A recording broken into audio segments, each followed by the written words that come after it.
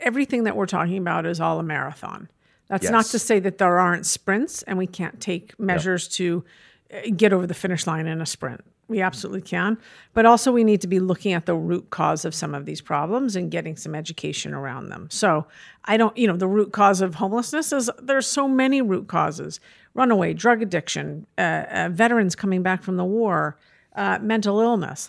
So which one of those are we going to pick? And which one of those are we going to get in and try to solve and really be part of the solution? Is it getting veterans more jobs? All right, let me stand in line and do that. That's something I want to do. Is it treating mental illness and making sure there are enough beds for people who are sick and who really need to be getting some help 24/7? Let me stand in line and do that. But I do think that, look, it can get extremely overwhelming and then we're analysis by paralysis and we don't do anything. Yep. And I think that's probably 99% of the world. People. Exactly. Yeah, of course.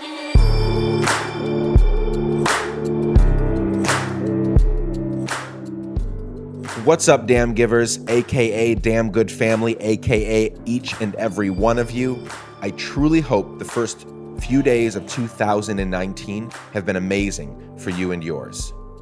Welcome to the Let's Give a Damn podcast, the podcast committed to sharing the stories of damn givers of all kinds and from all over the world. My aim is that you'll hear these stories and be inspired to give more damns than ever before. My guest this week is the one and only Claude Silver. Claude has been on my radar for a few years now. I first heard about her through her boss, the lovable and wild Gary Vaynerchuk, a while back, and I've been following her and voraciously learning from her ever since. Claude is the Chief Heart Officer at VaynerMedia, a company with 900 employees in New York City, LA, Chattanooga, and London. Now, I have always felt that Claude and I had a special connection. We have been interacting for quite some time on social media, and my suspicion was confirmed when we met and she hugged me for the first time, but she hugged me like we had been friends for quite a while. And then she proceeded to ask how long it had been since we had last hung out. I said, Claude, we've never hung out in person. She couldn't believe it, and she almost had me convinced that we had met previously. That's how much she was trying to convince me of that.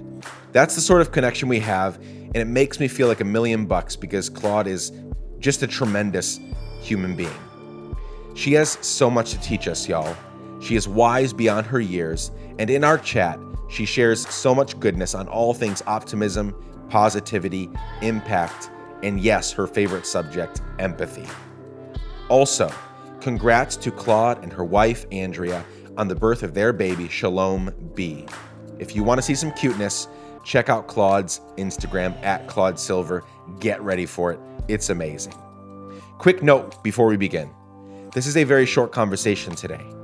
I made a last-minute trip to New York a few weeks ago, and Claude squeezed me in between meetings on a very busy workday for her.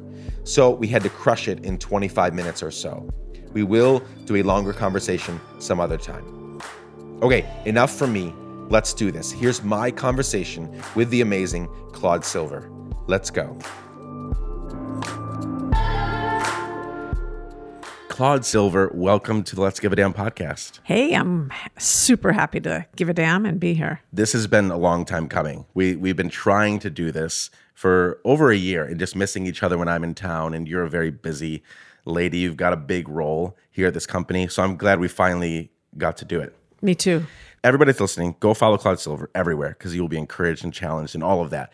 But it's very obvious from your social media and even meeting you in person, you love being a mother. You're a new mother. Yeah, I am. Tell me about that. 46 days, right? You just mentioned 46 days old. 46 days. My life is completely different. My priorities are different. The way I think about getting home is different. The way I feel as though there's micro moments now that I'm paying attention to, or I probably didn't pay attention to the subtleties of every single moment with a human being because I wasn't holding them in my arms or listening to them cry or watching them smile. But I do absolutely feel as though this incredible door has opened that I didn't even know existed. It would have been fine had I never found it, but finding it and opening up, it has opened me up to a depth, a well of like abundant love and care and responsibility and all the feels. Yes. Just didn't even know. I just didn't even know. Yeah, you don't discover it until it actually happens. Did you always want to be a mother? You know, I always knew I was a mother. Put it that way. Definitely. Yeah. Yeah, and we'll talk more about that here in a minute. Yeah. Yeah. So I let my 40th year go, and I was very conscious, was I going to try to have a baby alone? My 40th year came and went. I was living in London. I didn't have a pull. So it was something that I was okay with not doing. I know who I am. I know that I'm very caretaking and giving. I have 2 nieces that I love more than anything. So it was cool. And now that I am a mother, I'm like, wow, dude, holy crap, I could have missed this. Yeah, amazing. You're the chief heart officer at VaynerMedia. That is correct. A company with how many employees? Hundreds and hundreds. Yeah, I mean 800. Right? 4 different locations, 2 continents. Big deal, right? This is a big undertaking, right? You're talking about your child, right? But you're really mothering in a sense, because that is part of your role. I want to talk more about that because I think it really pertains to, you have a lot to teach damn givers all around the world listening. But this is a big undertaking, right? And so what does that title mean? How did it come about, right? Because most people would call your role, maybe chief people officer or, head of HR or whatever. And very intentionally, you and Gary and the team here chose chief heart officer. So how did that come about? Yeah, I mean, it's very simple. The way Gary and I look at what is HR is heart. It is that simple. There is no human resource. We've always considered heart to be at the center of what it is we do. So it was a shoo-in. Gary loves branding things, which is amazing. And I'm a big heart. So it really made sense.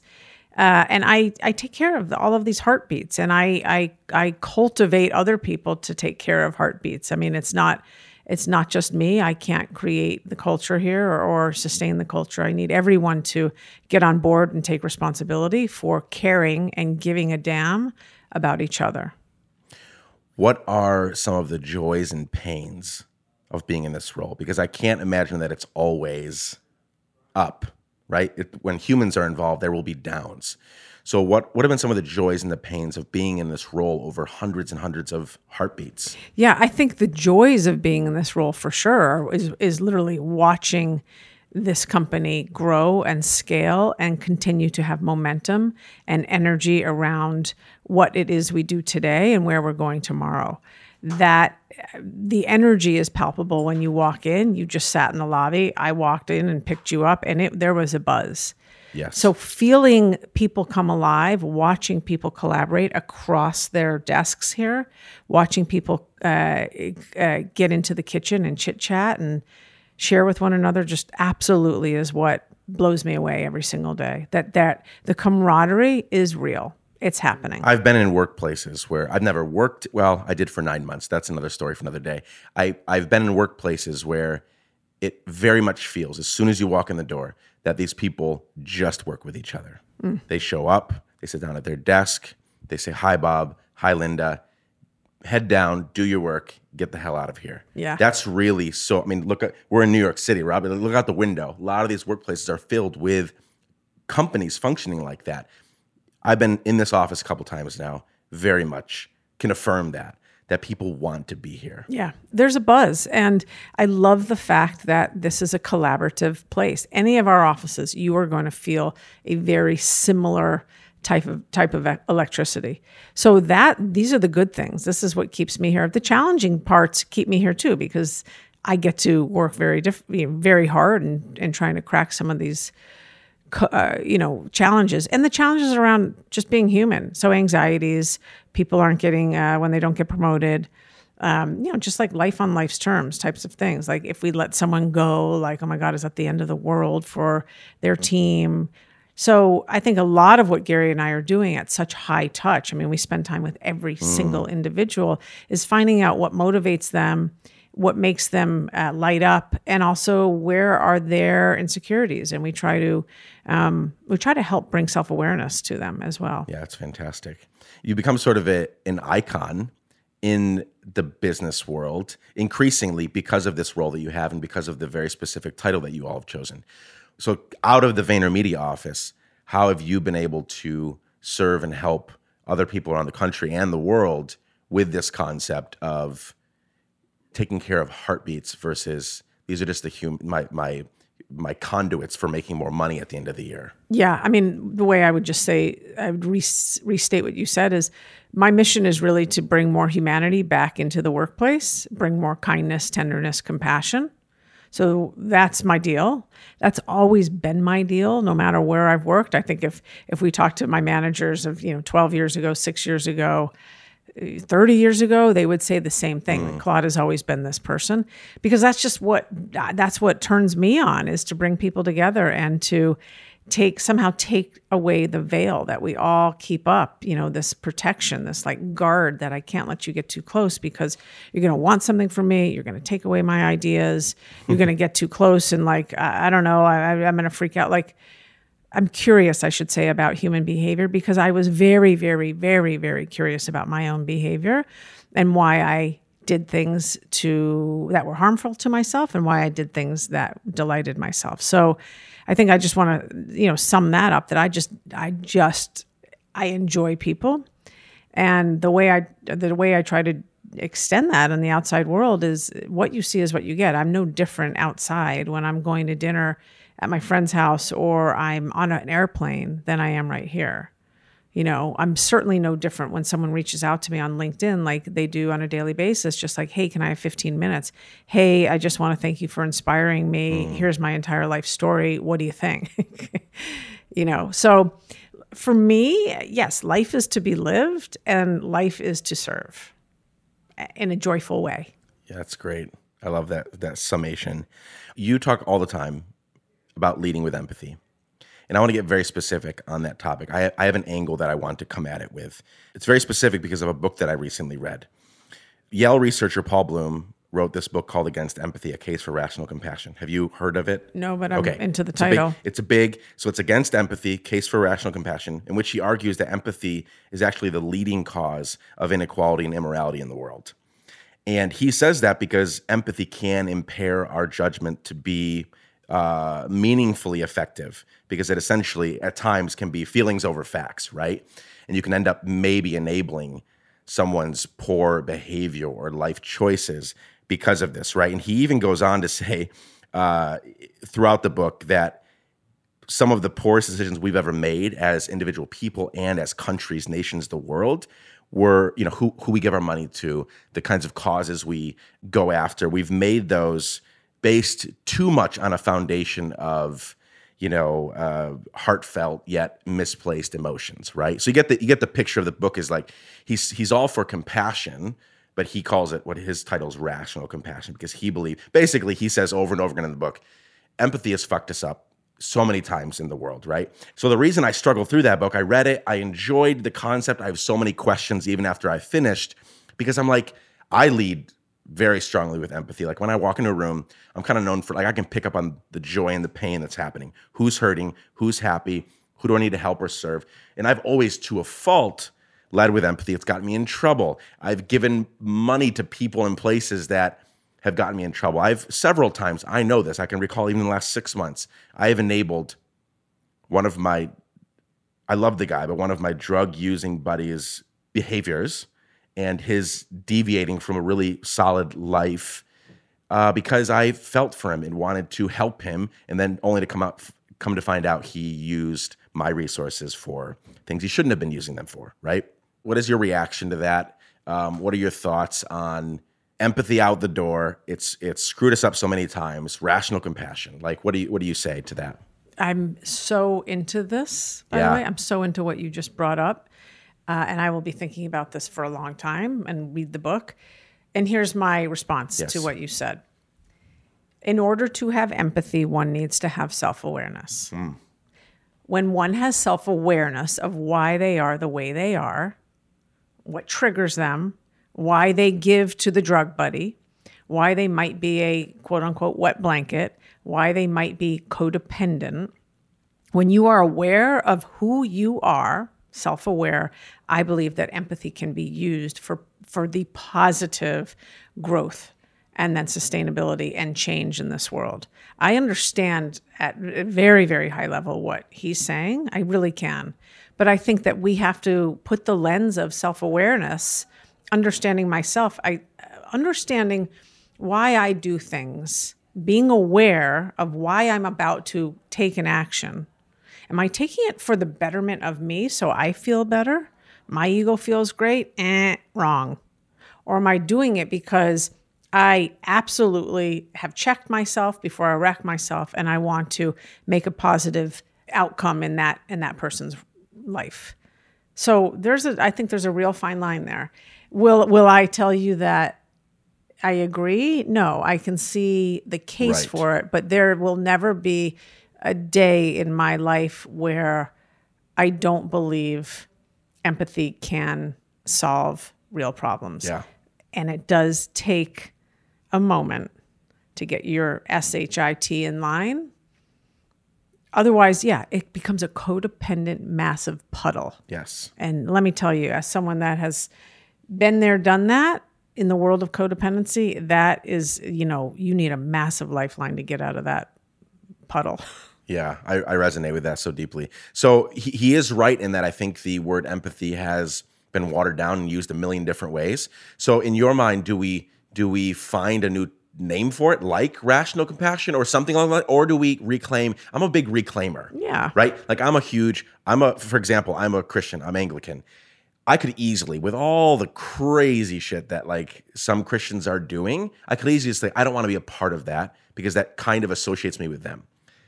I like to reclaim things. So I'm in it to win it. And like, I'm more in my faith than ever, knowing that those people are messing up. And because I believe in this so deeply, I need to stick around and reclaim what I think is being messed up, right? So that is taking place in various places in my life. So do we reclaim the word empathy and really just like be examples of what it should and could be? Or do we find another title?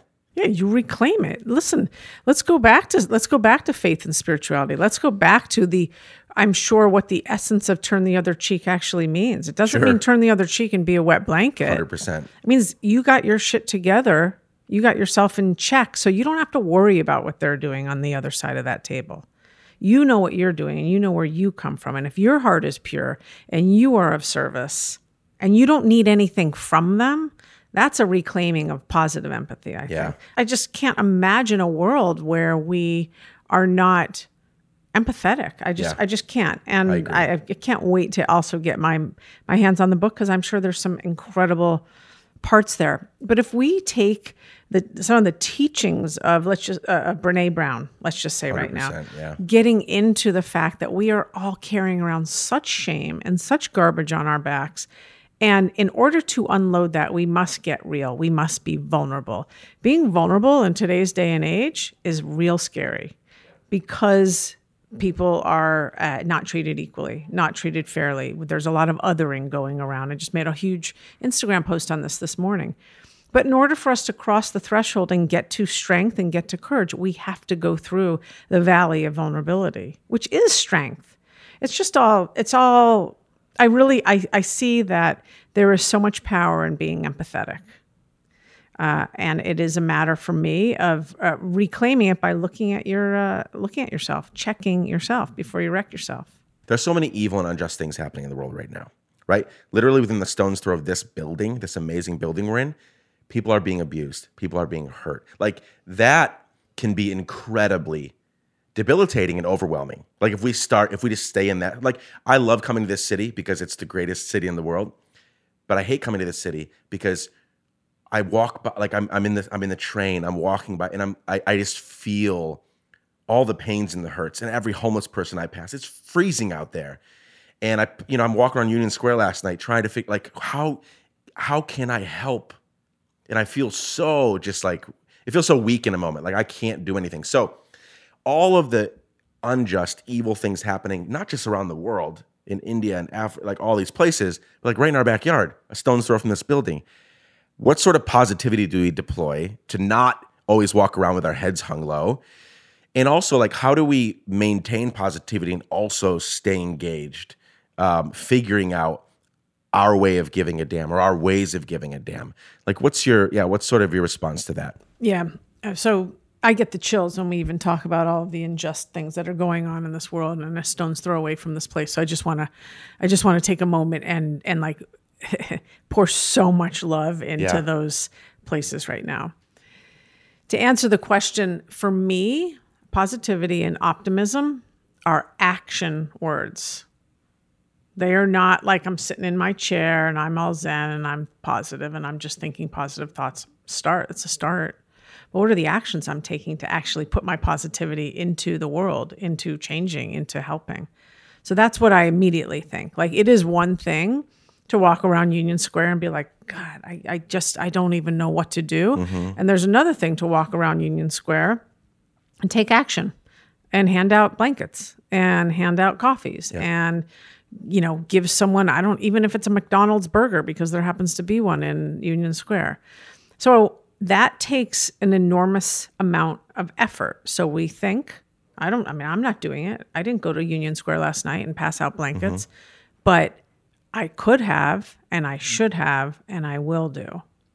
But those are action. Yep. Those are all action oriented. So I just don't think we can sit on our laurels and be like, yeah, I'm positive. Yeah, I'm optimistic. Yeah, I'm a real believer, unless you put that into practice. Yep. So one of the reasons I started this platform, Let's Give a Damn, is because I'm trying to convince everyone that they have a part to play. And there's so many people that either don't believe that or ignoring that fact, right? Because Netflix is calling every night. And right, so right now we've got like 7% of the people doing 80% of the work, right? In terms of making the world a better place. Very few are actively engaged in like, because we do have things like we need to rest. We have families. We have kids. We have work. Like, I can't 20 hours a day be handing out blankets or going across the world to help with this water project in Zambia. You know what I'm saying? Like, we can't do all of that. But all of us together, we can have a huge impact, right? And so that's part of this platform is, you could have done that last night, but you were home with a screaming baby for 3 hours, right? Like, that's your part of your role. Maybe there's another night when the baby's good and like you get a group of Vayner people to go do that, right? And maybe the other night that you're not there, somebody else is doing. I just think we all have this part to play and to think more about long-term solutions, right? Like I for so long have done the passing out things, right? And that is effective, right? That night, that person is freaking cold. And to help them in the short term, I can't take them home tonight, or I can't give them a home, but I can give them one warm night, right? And so the short term is important, but then really being patient and thinking, how can we long term fix? Right. So it's everything that we're talking about is all a marathon. That's not to say that there aren't sprints and we can't take measures to get over the finish line in a sprint. We absolutely can. But also we need to be looking at the root cause of some of these problems and getting some education around them. So the root cause of homelessness is there's so many root causes. Runaway, drug addiction, veterans coming back from the war, mental illness. So which one of those are we going to pick? And which one of those are we going to get in and try to solve and really be part of the solution? Is it getting veterans more jobs? All right, let me stand in line and do that. That's something I want to do.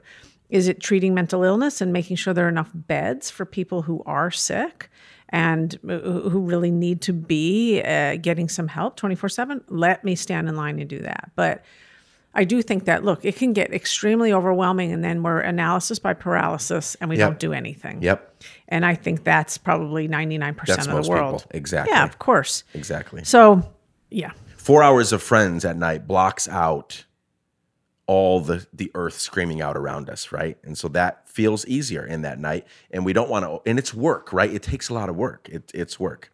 Okay, left and right. We're going to begin to wrap up here, but we are more divided than ever. Like, I'm not a history buff. Like, I know enough about history. The last couple years have been, probably the most divisive years that anyone can remember for very obvious reasons. We're not going to get into it. I want to hear you talk about this. Like, what, in your opinion, what can we do to close that divide, right? Because we are not speaking to each other. We're yelling at each other. I think people are taking one of two approaches. It's either not addressing the things at all, like, the big, whatever, it's a Me Too thing, and they're just not going to say anything about it at all. Or it's screaming and yelling and, cuss words and this and blocking and just very vitriolic behavior online. We're not any better. We're not getting better. Like, I'm going to reveal a little bit of my politics here, but there's a good chance that our current president gets reelected in 2020 because we haven't moved the ball down the field at all. And by that, I'm not saying converted people to our side, whatever your side is. I'm saying we haven't had the right conversations with people. We haven't sat down at the table and like really tried to engage. It's just easier to say fuck you on Twitter instead of saying, let's start a friendship together and see where this can go. How do we fix this though? We're running out of time in this current political thing, but we're just running out of time, period. Like, we don't know how, like, life is finite. Like, I could get hit by a bus today and boom, it's done. If I was looking to you and said, what is the solution, Claude? How do we fix this? You're in charge. We're going to take your direction. What would you say? Immediately, I go back to self-awareness, and I go back to making positivity louder, and I go back to the massive distinction between fear and love. And when we are in a place of fear and ego and scarcity and inequality and you're wrong and I'm right because I'm actually afraid of you because you're different, that's a losing battle. And that's where I think we are. When you are in love, it's very, very different. I am extending a bridge to you. Walk across the bridge with me. Be part of the solution with me. Change the world with me. But I take out the dogma in that conversation. I really do. I strip it away to the emotion of fear or love because we can all relate to that. And if one can take a second to look at our current president and that entire charade and see the fear that is in that world, just look. That's fear. Obvious. It's completely fear. Yeah. I don't want to be a part of that world. I want to be a part of love. And that's what I'm doing here. That's what you're doing here. That's why you created that film that's going to be seen on CNN. Like, we have to build bridges. Enough of the walls, man. Enough. So that's how I... Bridges, not walls. Yeah, bridges, not... I mean, let the walls come down. Yes. So 100%. Let's turn ourselves to love. Let's turn away from fear. I love that. I hope you live a long, long and fruitful life, and I expect that you will, but someday you will die. And for some reason, in this hypothetical scenario, I get asked to give your eulogy. So all of your, grown-up, baby Shiloh, everybody's there that you love, and Gary, everybody's there, all the people you've affected. It's a big room because you've touched so many lives. You can stop talking right now because I'll tell you exactly what I want you to say. Please. She had a generous heart. That's it. That's it. She had a generous heart. That's an amazing legacy. That's it. I love it. Thank you. Claude, thank you so much for joining me today. This Thanks, was Nick. beyond amazing, and I can't wait to share it with the world. I can't wait either. Thank you so much. Peace out.